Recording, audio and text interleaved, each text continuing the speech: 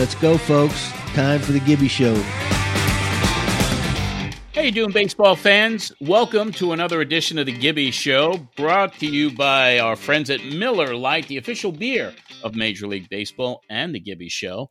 I'm John Arezzi, and joining me from a place where the heat misery index is oppressive, he's a former New York Mets catcher, member of the last Mets team to win a world championship in 1986. He's a two-time manager of Toronto Blue Jays, best-selling author, back on the best-selling list this week. The man who always tells it like it is, and direct from the hottest place in the United States right now, San Antonio, Texas. Here he is, the baseball lifer himself, John Gibbons. Johnny, how are you, man? Yeah, when they say the hottest place, it's not because it's a good place to be right now. It's smoking down here.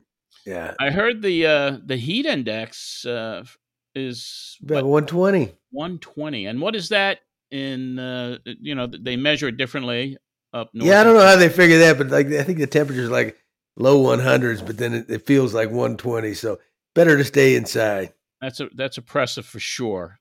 And we just had Father's Day. How did that go, John? Good. You know, two of my kids are out of state. My daughter and I, Jordan, we went and had a nice dinner last night. So yeah, Did she serenade you? No, no, she's a sweetheart. No, but we reminisced about it. A lot of good things we've had. Well, Jordan, of course, just such a talented singer-songwriter, and just a big fan of hers. Well, thank you, Johnny.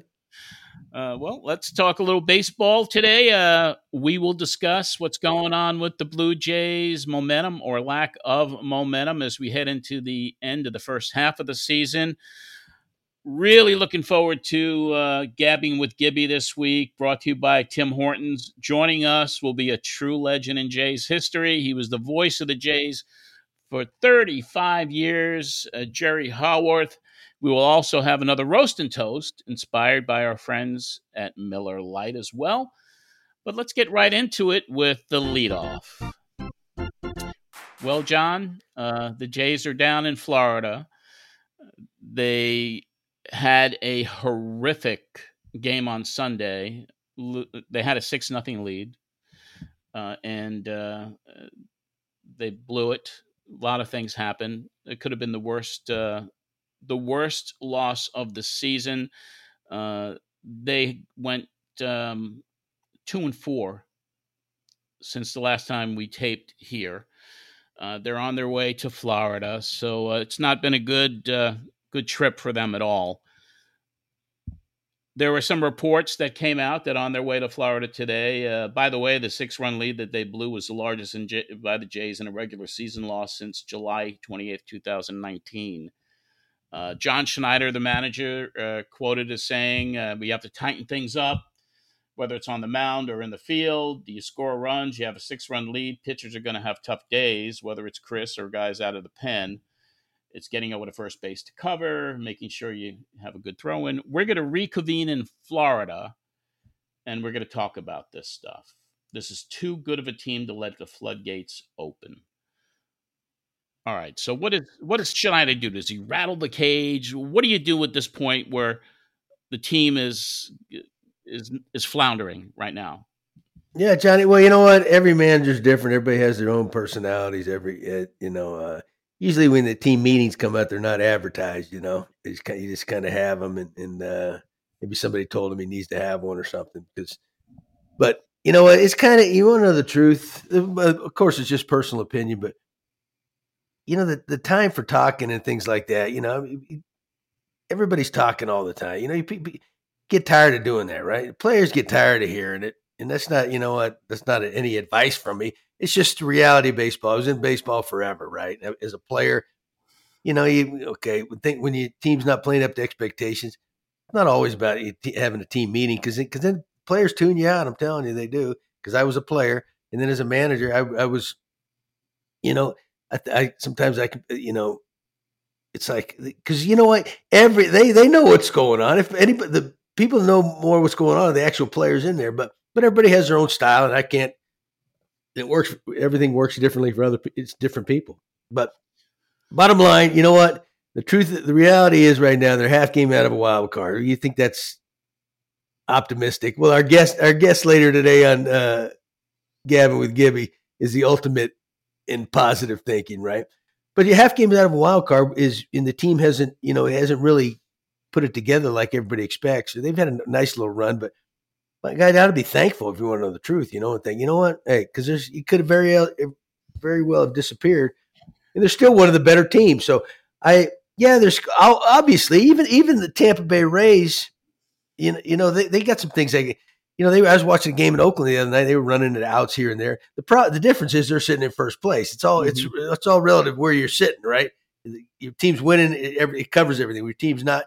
So everybody has the same issues and all that. Yeah, you need to tighten some things up, but every team's done that every year. I think sometimes things get a little lax here and there. But the bottom line is, if I was to look at it, they haven't really been able to put the pitching and the hitting together for any length of time. And the offense hasn't been what it's been cracked up to be yet. I'm going to say that yet. Once that happened, but we're not even the halfway mark. But getting close. Yeah, we're getting very close. But you're kind of looking at it as half glass full rather than half glass empty, because there's still only half a game out of wild card. The end of the day, at the end of the season, you got to be in it to win it, and you got to be in there, whether you're the Eastern Division champions or if you're the third team in the wild card. You're in it at that point. And being a half a game out at this point, that's, in your opinion, half glass full, I would take it. Yeah, and it hasn't. Do we all wish we could be the Tampa Bay Rays and get that off to that kind of a start? Yeah, of course, but that's rare. That doesn't happen. And if you, like we talked about, I think on our last show, you track the history of the winners the last few years, they were all hovering around that 500 mark, and they made their move the second half. Look at the San Francisco Giants; they were a few games under 500 a few weeks ago, and they're hotter than fire. Blue Jays are going to get hot. There's no, they can't. They're too good not to. But you know what? Sometimes things don't work out as planned for whatever reason, whether it's, and that's just baseball, right? Yeah. So as a manager, you don't have all the answers. You put the best team you can on the field and you let the guys play because that's what they're supposed to do. And that's what they're paid all this money to do. So as a manager, all right, you advise, you structure the lineup, you put the best guys in, you make your moves, but then, the guys take the field. It's up to them to perform. Yeah.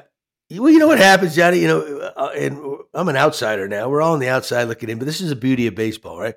We sit there and we pick our favorite team. We analyze it to death. We think we all got the answers, right?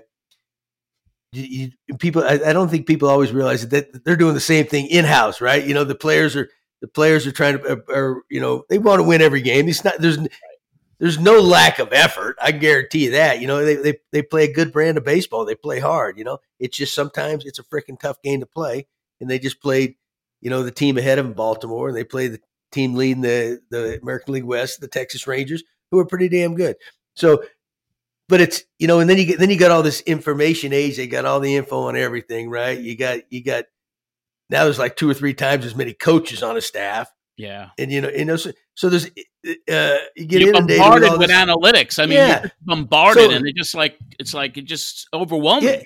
Yeah. I don't know if that has anything to do with it, but I'm just saying, if we on the outside can't figure it out, you don't think they're scratching their heads trying to figure it out, but sometimes it's just a tough game to play and you got to deal with it. And you know what? Maybe find a little silver lining in that, we're half game out, boys. That's right. I mean, that is kind of, for a Jays fan listening to this or watching it on YouTube, you're a half a game out of a wild card spot. And I would do anything as a Mets fan to be where the Jays fans are right now. I would. It's all perspective. Yeah, it would be ideal, because this is what happens when everybody crowns you champ before they even play one game, right? And they think, I've been through that before too. That's, I know how that feels. And you scratch your head on some things, but the players feel it more than anybody, and they're out there busting their butt. They're the guys in the arena. You know what? They don't like to take the heat. They want to get a knock every time the guy in scoring position. They're not up there trying. I could care less what happens. No. So you know what happens? Sometimes you put so much pressure on yourself. Sometimes you talk yourself into things, or you hear so much crap coming from the outside. Where some of the best remedies used to be, it was like, screw it, boys, just go out and have fun. Go out and get them, right? Go. You guys have a good night out on the town. Go get to dinner or something, loosen up. and you come back and play instead of, overanalyzing everything. And that's sometimes the best remedy because our mind gets in the way of the game sometimes in the sport of baseball. Yes, it does. And it's just going to be interesting to see as the schedule unfolds here. You are listening to The Gibby Show. It's presented by Miller Lite. So, John, Father's Day, I'm sure you had to have a Miller Lite or two. Yeah, just not because it was Father's Day, just because it tasted like Miller time, I think. That's right. Yeah, no, you know what? Hey, but I did have a wonderful day. I had me a couple, spent some time with my daughter, and I have a lot to be thankful for. Yes, indeed. And we are thankful for our friends over at Miller Lite as well. They've been great to us. Gibby, let's talk about Vladdy for a second. Had a rough game this past Sunday. Got caught off base, whatever. But a lot of people are just kind of comparing him to what his career has been up to this point. He's still hitting pretty well. He's got 9 home runs. There could be improvement there, I guess. But he's kind of been the biggest mystery of the team this year. For example, his 9 home runs. Danny Jansen has as many. Dalton Varsho has 12. That's a startling comparison in a way. But have you seen anything in Vladdy this year that's giving you cause for concern? No, Johnny, I can't. Like I said a minute ago, and I'm sure everybody's trying to figure out. This is what happens though when you come in. You're touted as as a guy that's got a chance to be a Hall of Fame type player, and he does. He is one of the most talented kids, and he set the bar early, right? And so if he struggles at all, or gets off to a slow start, what have you, everybody always thinks, there's something wrong. And yeah, he's not his norm right now. But you know what? 83. He's still well, but they don't. But the baseball OPS world does. Down a little. Yeah, that's where they're looking because they don't even care about batting average no anymore. more, right? Exactly. No, so yeah, it is surprising he hasn't hit a home run at home. That is kind of a mystery. A home run since September 30th. But I will tell you this, my gut tells me he'll finish strong because he has a track record even at such a young age. But I guarantee you this, that when there's guys on base in crunch time, he's a guy you don't want to see coming to the plate if you're on the other team. Remember I asked Buck Showalter, he didn't walk him that time down in New York, and I mean, it cost him because this guy can hit. He may be down in home runs, but he's still a damn good hitter. Can fire out some line drives, all that kind of stuff. So but they need him to get a little more production. There's no doubt about it. But you got to remember too, everybody in that lineup gets 4 or 5 at bats max a game, right? So one guy can't do it all. You got to be steady throughout the lineup, and it's just a rut they're in right now. But I guarantee a big part of it's everybody's focusing on it. They're hearing it all the time, and you know what? They're trying. They're trying too hard in a lot of cases. I will guarantee you that. Yeah. Absolutely. Well, that'll wrap up the leadoff, and now it's time for Gabbing with Gibby, brought to you by Tim Hortons. Hello, friends. Exactly. Before we get to our special guest, let's talk about Tim's. Tim's new barbecue crispy chicken loaded bowls and wraps are here. It's barbecue on barbecue experience. Delicious ingredients like crispy seasoned chicken tossed in a smoky barbecue glaze and topped with a creamy barbecue sauce. Try them now at Tim's for a limited time.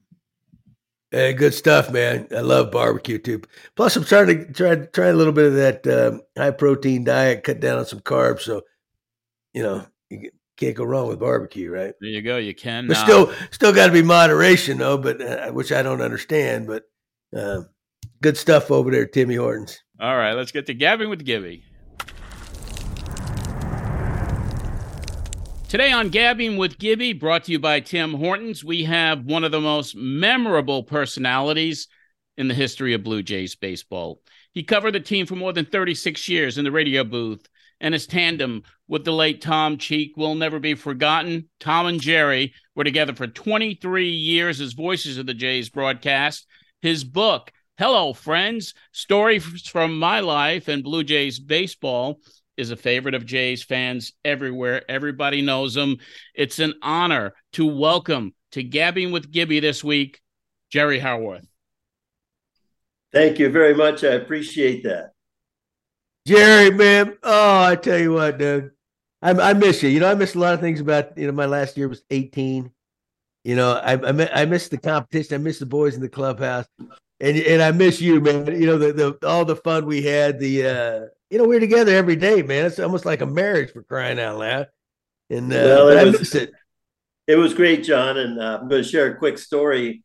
Of course, you came aboard, I think, in 2004. And JP Ricciardi hired you. You're out in the bullpen as a coach. And so we go through spring training. And now we're about a week into the season. And I'm standing at the batting cage. And you're right there. And you said, Jerry? I said, yes. You said, this is John Gibbons. I'm one of the coaches here, too. I hadn't really talked to you that much because you were in the bullpen every day working so hard with all the pitchers. And that's how we started, ladies and gentlemen. And John is one of my best friends. And when I look at my career, it just was tremendous to be with you, John, and to share not only your first year as a manager with the Blue Jays, but the second tenure, too. And 2015 and 2016, you two, like Cito, could have gone and won 2 World Series. You were that close to doing it. Yeah, Jerry, you didn't know who I was because we always accused you of being a front runner, hanging out with the big boys, man. I was just some little bit. And you were right to do that. Well, and then I found out, too, in your background, when you played Little League, your first at-bat was in Canada, and I thought we were meant to be together. Exactly. Hey, Johnny, what do you got for this young man? Well, I really am it seems like the connection that both of you have with each other has gone on for years. Jerry, I mean, what's that interaction with the manager during the course of a season? Obviously, you and Gibby were really close. So share some of us. Did you guys, you give him any advice? Does he ask you for advice during the season when he was managing? Because you seem to have a strong bond with each other that developed pretty quickly. Well, that's exactly right. And one of the pleasures I had in my career was I did the manager show before every game down on the field. So not only that, but I was at the batting cage, and I would get out to the ballpark around 2:30, 2:45, purposely to spend 2 hours down on the field with not only our managers, but the coaches and the players on the other team, and our players, of course, and the umpires. And it was a wonderful 2.5 hours of preparation, day in and day out, in order to then take all that upstairs and share it with the audience across Canada. So when I first met John, I found out right away we had such an easy rapport together. It was back and forth and nice and easy. And I'd have to say, to answer your question, I always went with the flow that they're the manager. They're doing all they can to win every ball game. And you don't win them all. There's probably about 40 games that you don't win no matter what, 40 you win no matter what. And then the other 82 determine how far you go as far as a playoff team. And John was very good. What I really appreciated about him was the easy rapport he had with his team. And yet he could be firm when he had to be too. But the players were very comfortable around him. And one thing I always look for, John, in a manager was how do they delegate authority? And John was very good at delegating authority to all of his coaches and then letting his players play and his pitchers pitch. And they never had to look over their shoulders. They knew that John had their back. And that made it very easy for me day in and day out to see that. Yeah, and having the players back all the time also. I mean, you were also witness to many ejections that Gibby had over the course of his career as manager of the Jays. How was that like, constantly looking down and say, uh-oh, here we go again. He's getting thrown out again, so. Well, along those lines, there was always a good reason for a manager to get tossed. And when I saw what had happened, the first thought came to my mind was, John's going to be out here pretty quick because that deserves to have an umpire know that that was the poor call. And of course, a lot of times when John was the manager, they don't have what they have today, instant replay. And you go right back and you determine whether he was out or safe or whatever it happened to be. But John always had a legitimate argument.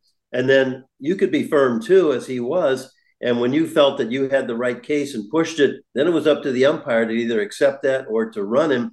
And it kind of went both halfway each way. But overall, those are the kind of things a manager has to do in order to let his players see that too and send a message to them. I've got your back, fellas, and that was not a good call.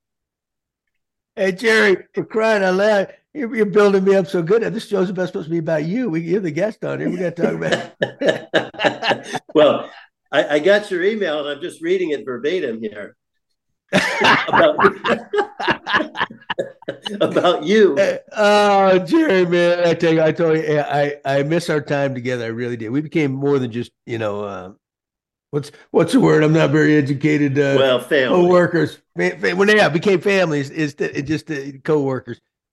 But one thing I want everybody to know that Jerry really helped me out along the way. You listen to me on the show, you probably think I'm not very good talking on these shows and all that. But Jerry actually, when I first started, the biggest part of a job for the manager is the media, dealing with the media every day and all that. And Jerry was kind enough that he'd help me through. He'd listen to me talk, even when I did my interviews with him, or he'd listen to when I was doing other interviews, and he kind of critiqued it in his mind. And then he later that day or the next day, he'd share it with me, saying, "Hey, listen, why don't you try this or that?" And it was really valuable. At first I was going, "The hell do you know?" But the one time but your favorite thing, you always say, "Hey," he said, "Do you know how many times you said in that interview?" I said, "I don't know how many you said." I mean, it was like off the charts how many.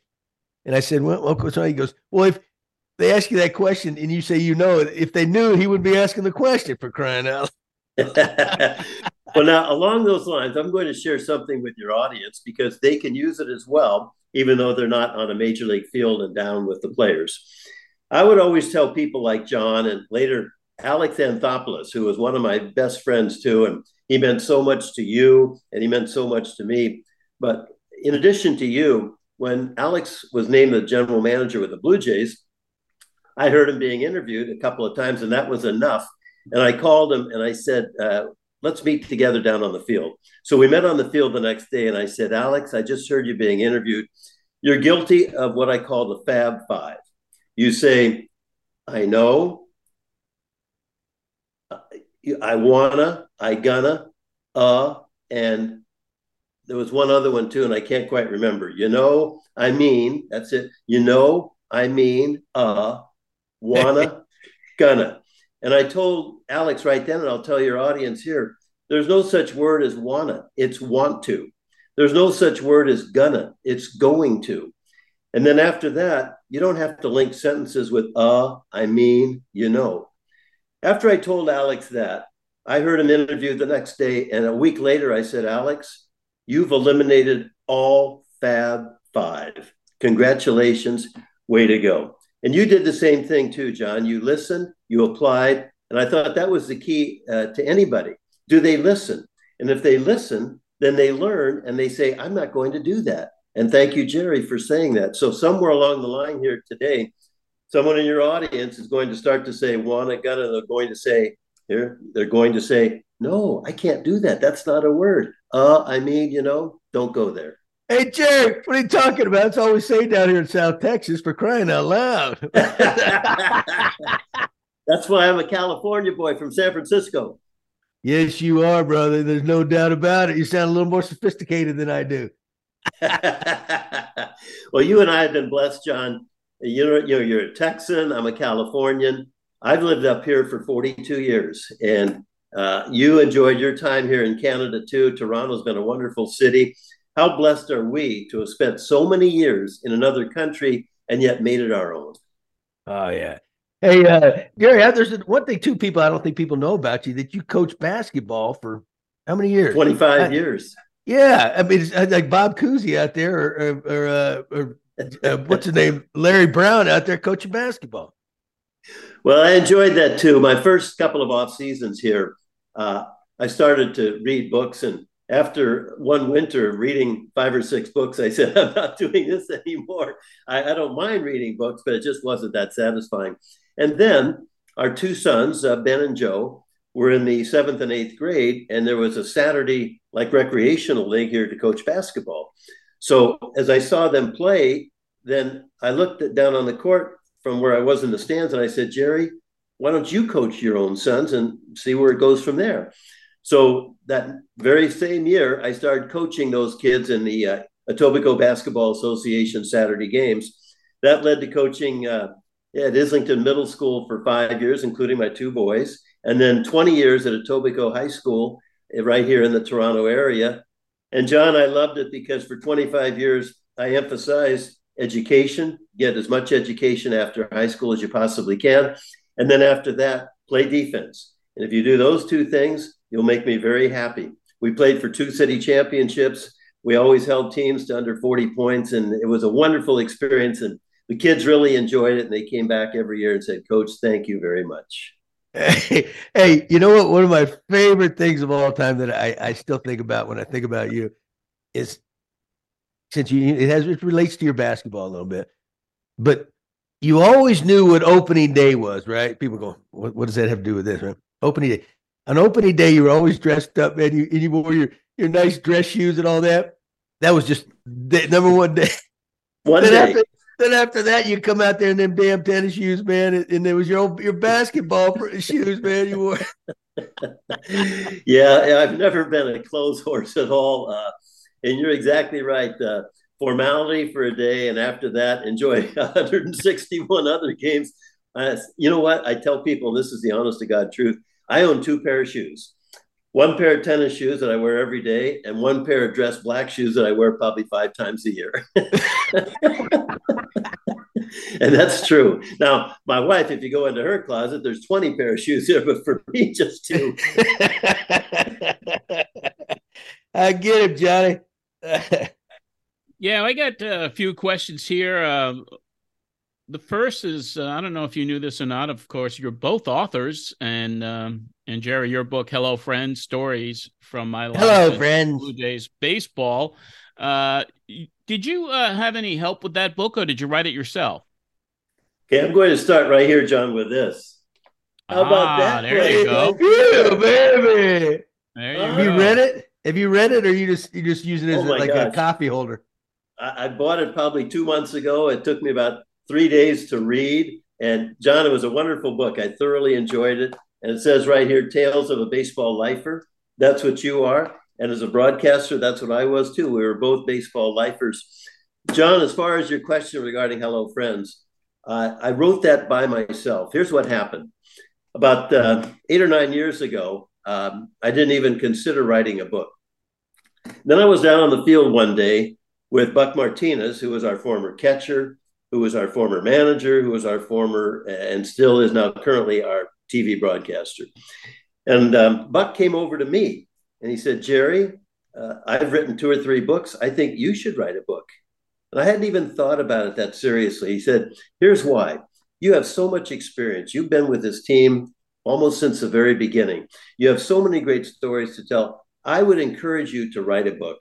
I said, Buck, thank you. I'll take that home and think about it. Well, I did. And at the end of the 2015 season, in the off season, while I still coach basketball, I wrote about 60,000 words, and I said, I can do this.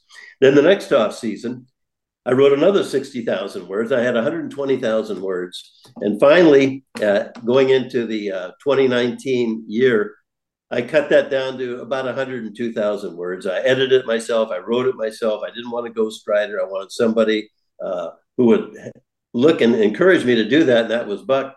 And then the book came out in March of 2019, and I was so happy to write it. It was me. The first 50 pages, I always tell people, read the first 50 pages, if nothing else. It's the story of my life, how I grew up, what happened in my life, how I got to a point where I came to Toronto. And then the rest of it are just simply stories from my experience up in the radio booth with people like John and Cito and so many others, and the players, coaches, managers, umpires. It was a tremendous experience. And when I finally submitted it to ECW Press right here in Toronto, I said to myself, Jerry, you've written 102,000 words. You've cut it down. You've edited it. It's exactly what I wanted. It's your best performance, my one and only book, one and done. And I was so happy to write it. Became a bestseller across Canada, and I was so happy to do that.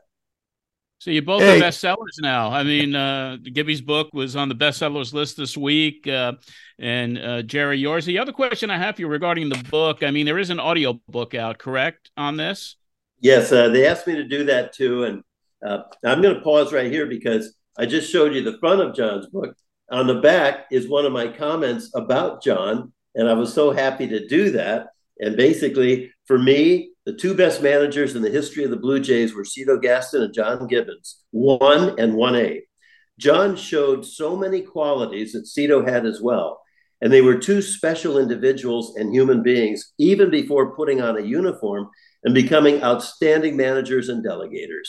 They had a sixth sense for the game. So happy to do that too. And when I think about writing a book and how fun it was and interesting, John, it was truly my pleasure. And it was a different, I guess, Gibby, this one is to you. Obviously, Jerry, the broadcaster, John, you weren't, a broadcaster. Now you're the media darling. But that experience of doing the audio book was probably a little bit different with Jerry doing his and John, you reading yours. So, well, and let me just say this before we get to Gibby's comment regarding an audio book. I had cancer surgery in November of 2016, and they removed my prostate gland, a tumor. And luckily for me, it was all a wonderful job by Dr. Rob Dam here at Sunnybrook Hospital in Toronto. But after that, my sleep, my stamina, my voice, everything else began to deteriorate. Now, I'm alive because of that surgery, but it took enough out of me that at the end of the 2017 season, I retired because I just couldn't go any further. About the only thing I had left was they asked me, could you do an audio book? And I said, I'll try. I wasn't even sure if I could do it. And over 5 days, I did the entire audio book. And really, John, that was not only a treat to do that for everybody else who would enjoy an audio book, it was really the last time in my life that I had the stamina of my voice. And even a podcast like this, I'm doing it because of John. But overall, I don't do these things anymore because it's just not there within me. But I'm fine with that. I've had my career. I loved every moment. I had 5 years in AAA baseball before that. So I had a wonderful 41 years behind the microphone. And I always say thank you, God, for that. And I appreciate it. Hey, Jerry, I that was like one of the worst things I ever did, recording that audio. But I mean, I loved it. I'm glad it's finished. I didn't admit it was so hard. It was difficult, man. You wrote your own book. I didn't write mine, so I probably coming in here going, did I say that? No, let's go back. Well, I enjoyed it. It took 5 days because there were times where you would go even reading 3 or 4 paragraphs, and then you had a little slip or whatever, and then you'd have to start over again, at that particular point. But I had a real good editor, and we just kept going and going. And after 5 days, John, I felt so good that it was articulate, meaningful. It captured the book for those who, and I had met a number of people in my life too who were blind, who enjoyed the broadcasts, and whether it was Tom and Jerry early on, or myself with Alan Ashby, or later Joe Siddle, who was my partner the last 4 years of my career, and he was tremendous. Those people taught me too, Jerry, on radio, describe, articulate, make it interesting for those who cannot see, because you paint a picture for them. And when I did that with the audiobook too, I thought this is going to be for all those who can't see. And I want them to actually hear the book because they can't read it. And it just made all the difference in the world. And one thing you have and I have too is it's like a sincerity gene. It's not about us. It's never been about John Gibbons or Jerry Howarth. It's about other people. And what can we do with our forum and our platform for other people? And you and I have maxed that to the nth degree. And that's why we're best friends and why we did what we did. Yeah, the game's been good to us, and life's been good to both of us, It really has. It really has. And we've been blessed. And when I was at Santa Clara University in the San Francisco Bay Area, I started my 4-year career there to graduate with a degree in economics and a minor in philosophy. And when I was 20 years old, my parents divorced. It was a bad situation growing up with a lot of fighting and temper and everything else. And at the age of 20, I had this priest, a Jesuit priest named John Shanks, Father Shanks, who next to my dad was probably the most influential person in my life. And he taught me just a simple philosophy of life that I share with everybody here right now. And it's just simply 2 little sentences. And I've been living that since I was 20 years old. Here it is. Enjoy the moment, like we are right now, you are not promised tomorrow. And because of that, when I look back in my life, I have one sister, she had one child, and in 1998, Tracy, who was just blossoming as a young lady, she was 24 years old. She said, I've got a little bit of a headache. I'm going to lie down. And a half an hour later, she was gone. She had an aneurysm that burst. And then you and I both knew John Cerruti very well, who pitched for the Blue Jays, was a tremendous person, broadcaster. And before the last game of the season in Toronto, they had a meeting down on the field on Sunday, and he wasn't there. And they went up to his room there at the Sky Dome, and they found him in his bed.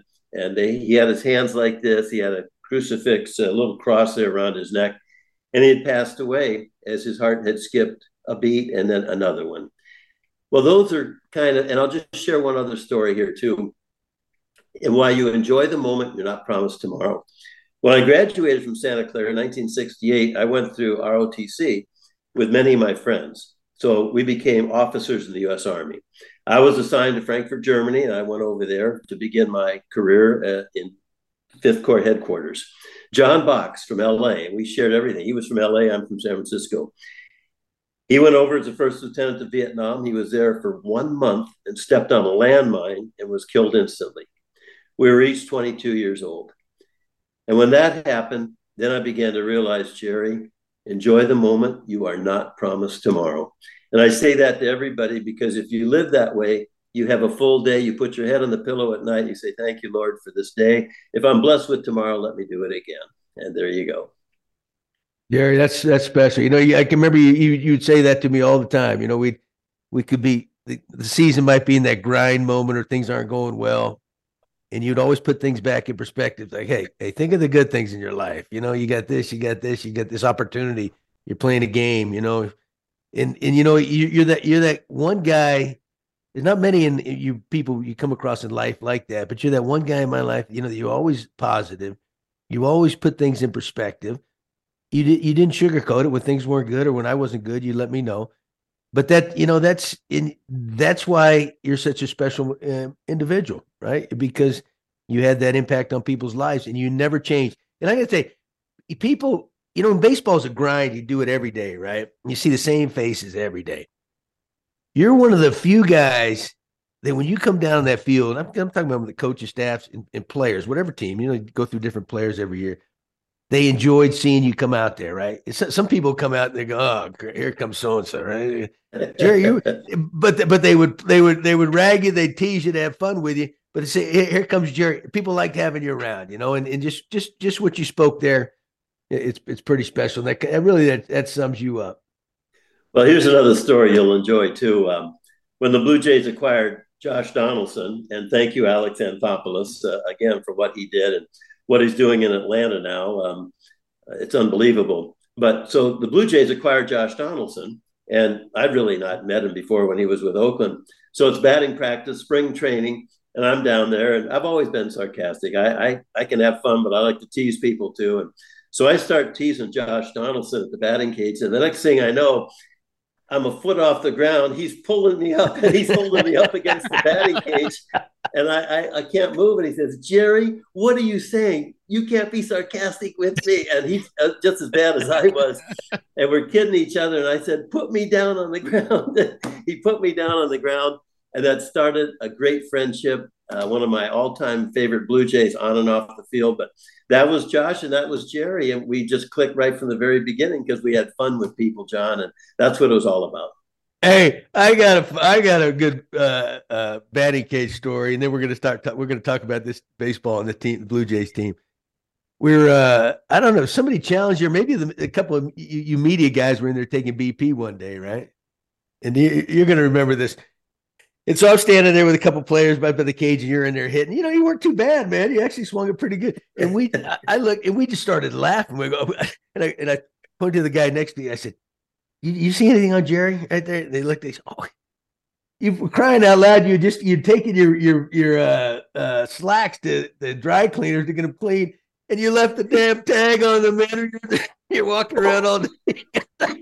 I forgot about that. I did. Oh, you go, Jerry, for crying! You're like Minnie Pearl, man, wearing that thing on her hat, man. She goes like, "There's Jerry." Oh gosh, we used to laugh. We had some good times. That is so funny. I forgot all about that. From that point on, they were looking for that same tag, which I would take off. I forgot all about it. Oh gosh, that is funny. I said, we can't take you anywhere for crying out loud.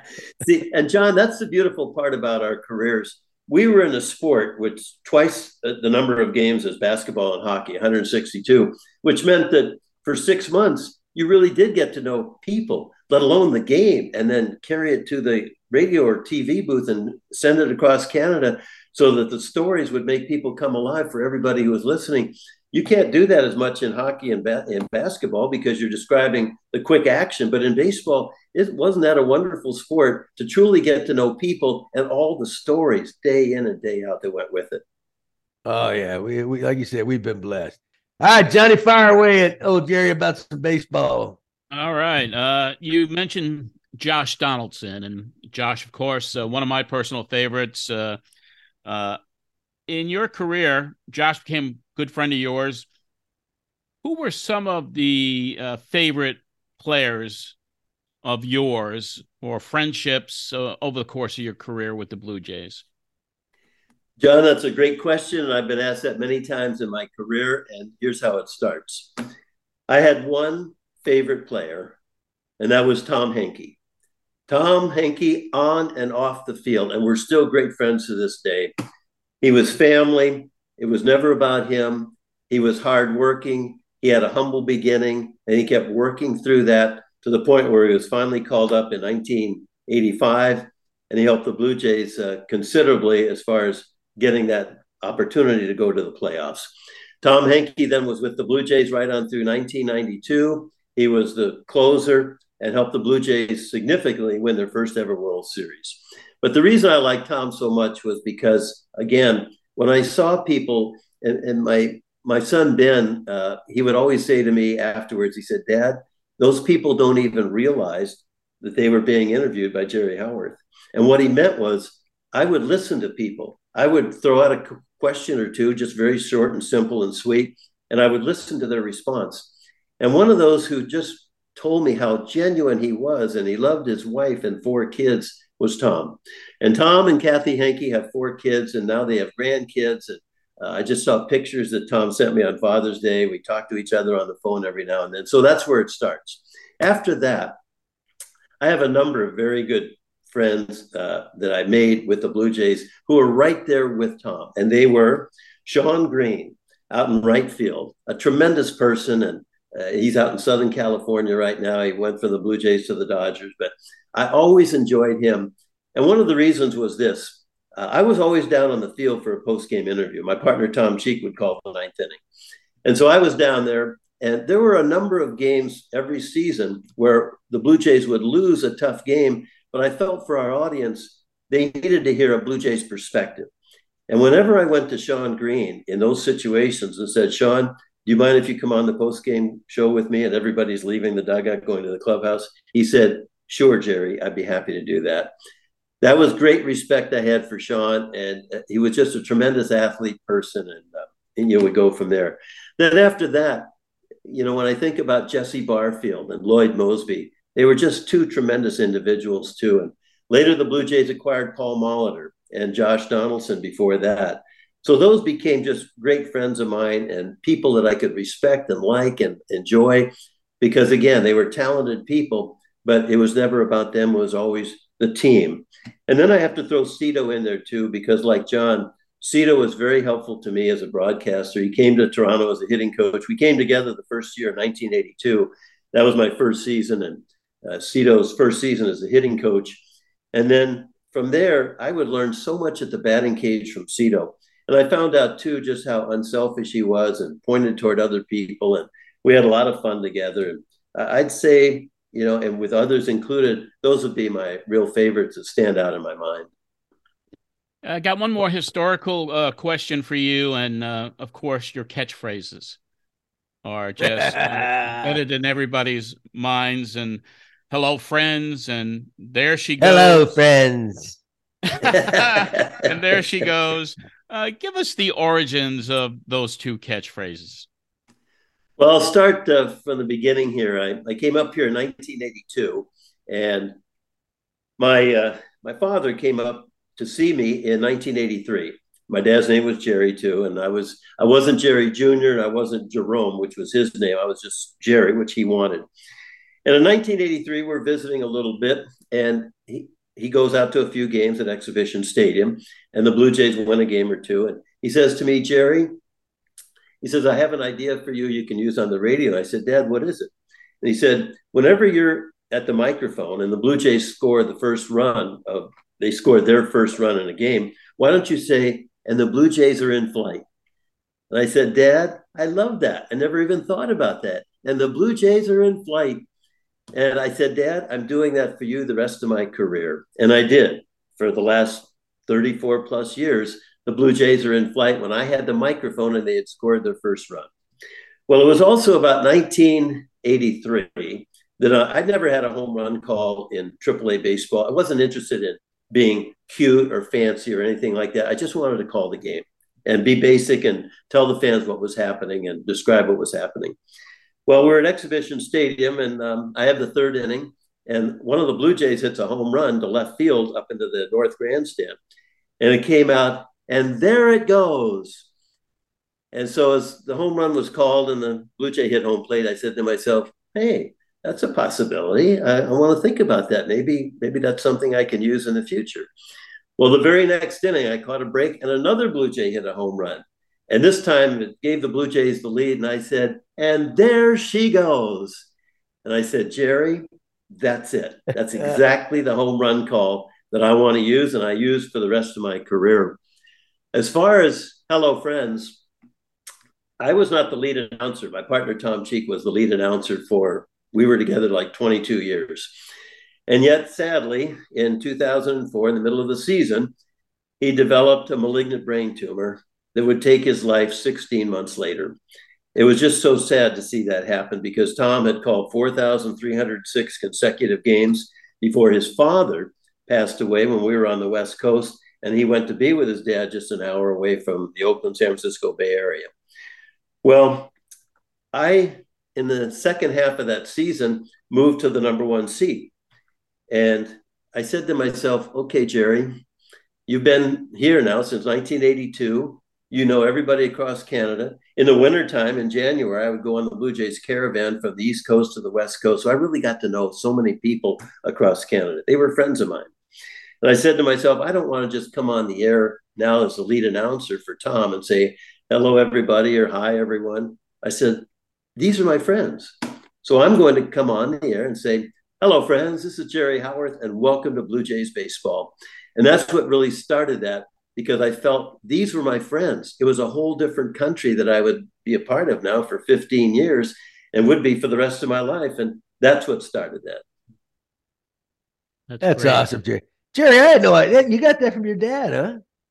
The birds are in flight. Yes, I did. The Blue Jays are in flight. Nice. I got that from my dad. And he was very instrumental in my life. And to be honest, while my parents divorced, my mom had more to do with that than my dad did. Sadly, I'm not going to go into details there. But after high school, John, I really did not want to, I had no interest in going to college. And my dad said to me, and he was a graduate of Penn State years ago, and he felt the value of university education.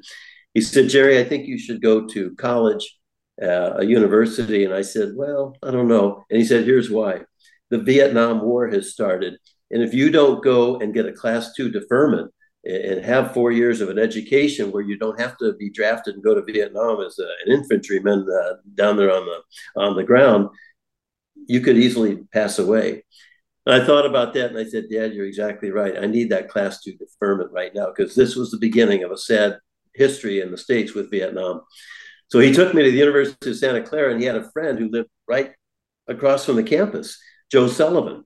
And Joe said, I'll take you for a little tour. And so we toured Santa Clara, and that became my school. It was 3,000 students, a Jesuit school, and Father Shanks I met there. And it just was a wonderful education. And this again led me to believe that God has a way in our lives, and you have to recognize that. And when you do, and you put yourself second to God who's directing your life and say, thank you, Lord, it makes all the difference in the world. That's awesome, man. That's right. And then you know what? You end up in Toronto for all those years, touching so many people's lives. That's the way it works. You never would have guessed that. I never thought I'd end up in Toronto, to be honest with you. It's awesome. It really, dude, it's so good. It's good to hear from you and see you. All right, now let's talk about the current Blue Jays. What's going on up there? It's been kind of a roller coaster, huh? Well, it has, including the last really few years. The last 2 years, they've gone to the playoffs, been eliminated right there in the first round and very quickly as well.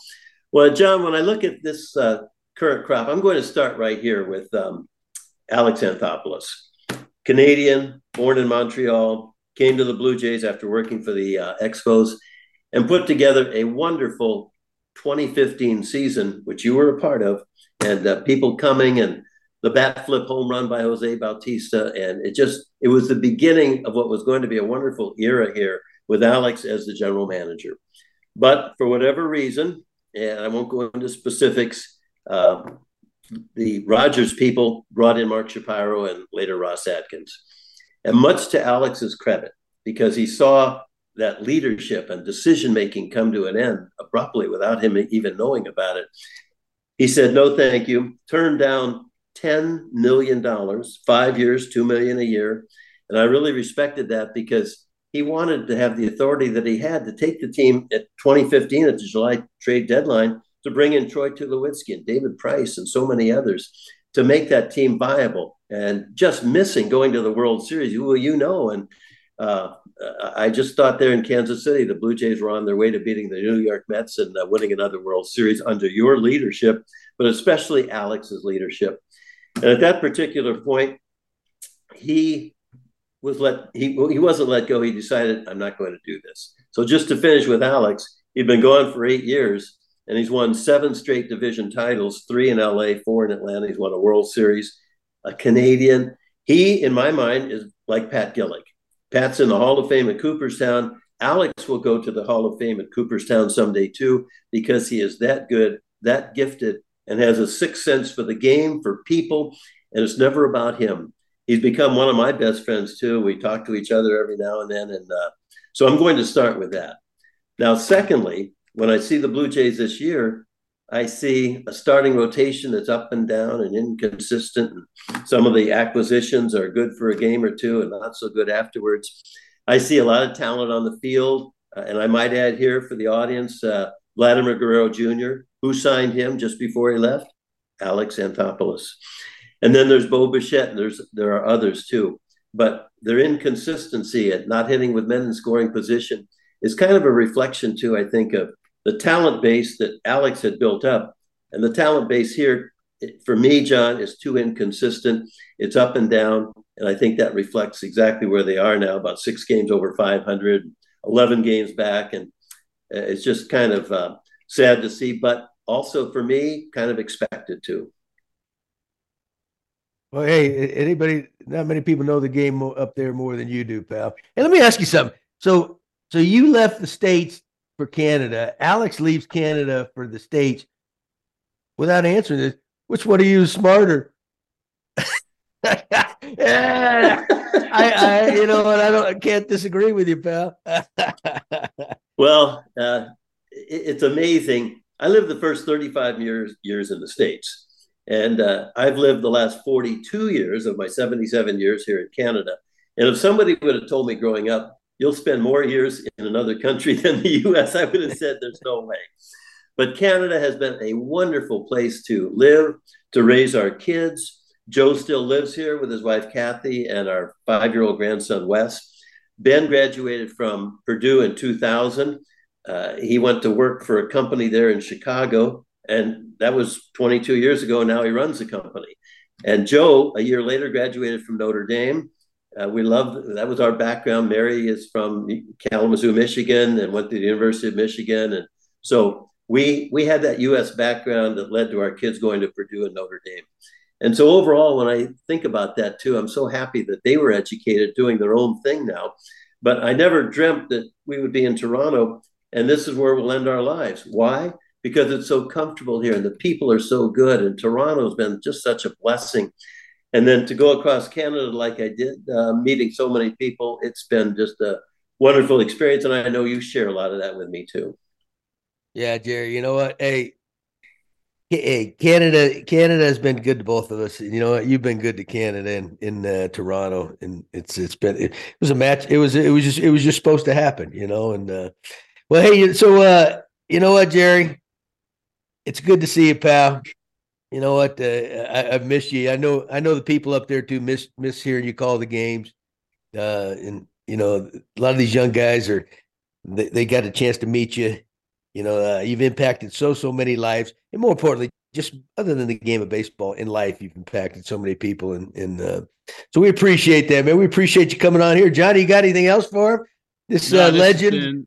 This has been just a pleasure for me, and to hear the stories and just to ask a few questions of a legend. It's been my pleasure to just be able to be a part of this. Well, I just want to wrap it up here and say that I have one sister. I never had a brother until I met John Gibbons. And for me, he's the brother I never had. And when you have a brother like that too, you share your heart, you share your feelings, you share everything that is involved with your lives. And John and I have done that our entire lives, and with our kids and grandkids. And that's what it's all about. And I just couldn't ask for a better blessing than when I talk about a person, John Gibbons being in my life. And here we are to this day, and we always will be until there are no more days. Oh, you're the best. Hey, I got one last question though before we let you sign off. You said on your book, you said you wrote it down like 100,000 something. What is it? How many words? You penned it. You were saying something about. Yeah. I over 2 years, over 2 off seasons, I wrote 120,000 words and edited it down to 102,000, and that was the book. And I was going to say, that's to me that's not enough, man, because you say 102,000 words in an hour, dude. Well, here's a great one to end on, and this is a true story, and this says a lot about me, and it says a lot about you. One day, our son Ben came home in the 3rd grade, and he said, "Dad, I'm afraid I flunked my mathematics test." And I said, "Ben, that's negative. Around our house, we want you to be positive." He said, "Dad, I'm positive I flunked my mathematics test." So, John, thanks for having me. We are 2 of the most positive people ever, and happy to share this with all of your listeners here on this Zoom. Hey, if our fans are going to love it, man. It's good to see you, and we all miss you. We'll do it again sometime, pal. Yes, we will. God bless you, John. Thanks, pal. Take care. I say it every week, and that was indeed another great gabbing with Gibby. And wow, I mean, I was just kind of like, I was getting cold chills a little bit listening to some of these stories. What a legend. What a legend that we had on. You know what, Johnny, he's just one of the good guys. You know, he had a tremendous baseball career, but he's just a good human being that cares about others, will do anything for anybody, and always conscious of helping people. I'm sure you can gather that from that interview right there. And the game misses him. They miss him up there in Toronto, I guarantee you. But he's a legend and a good friend. Yeah, and you could tell the chemistry and the friendship that you two have had over all the years, just incredible. It was a pleasure to be a part of. What a great guest.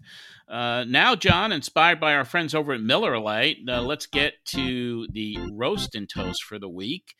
And the roast this week, continued random discipline on how much is too much stickiness. It happened in New York. The Mets reliever Drew Smith came in for a relief appearance. The umpires immediately check his hands. All 4 of them convene. They toss him out of the game, and he's suspended for 10 games before even throwing a pitch. And then, to make matters worse, the replacement, John Curtis, comes into the game to replace Smith. He's not checked at all. He does his warm-ups, and he plays. How do you check a player upon his entering a game, toss him, he gets suspended, and then the next guy, you don't even check? I mean, that's a perfect example of what's going on today. Random. Yeah. There's no consistency really. Maybe they would think, dang, if this next guy comes in behind and we check him, he's got it too. They're going to run out of pitchers. They won't even be able. We got to forfeit the game for crying out. I mean, maybe that's it. Yeah, I think they just need to find something that they can, that's fair to everybody, and or if it's check everybody when they come off the mound. If you want not, maybe one inning or not or whatever. If you want to be fair, that's the way you're going to have to do it. It's just a little bit of a cluster right now. Yeah, they got to figure it out.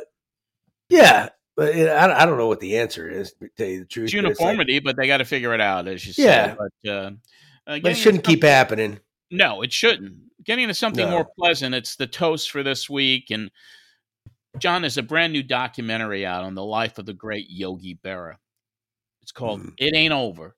And it pays tribute to Yogi and his amazing life and career in baseball. The guy's had 13 World Series rings, 9 as a player and the rest as a coach. Never won the World Series as a manager, but he's a 3-time MVP, Hall of Famer, of course, recipient of the Presidential Medal of Freedom. And one thing about this documentary is the best one I've ever seen on baseball, but you always reference the baseball gods. You talk about the baseball gods a lot. And when I was watching this documentary, there are a couple of unexplained things that could only be attributed to the baseball gods. And I'll reference them. 1964, after Yogi's storied career with the Yankees, they put him in as a skipper. He gets to the World Series in his first year of managing against the St. Louis Cardinals. The Yankees fall short in a Game 7. He gets fired. Yogi gets fired, and it's a big outcry. The Yankees don't go back to the World Series until 1976, and that's the year they bring Yogi Berra back as a coach. So there's one example of baseball gods, right? Oh, yeah. Here's example number 2. George Steinbrenner. Obviously everybody knows Steinbrenner and his hair-triggered hiring Billy Martin many, many times. He brings Yogi in to manage the team in 1984. They get through the season. 1985, he promises Yogi, you're my manager all year. You're my manager all year. After 16 games in 1985, Steinbrenner doesn't even fire the guy himself. He sends Clyde King to fire Yogi. Yogi is like, I'm done with the Yankees. I'm never going back there again.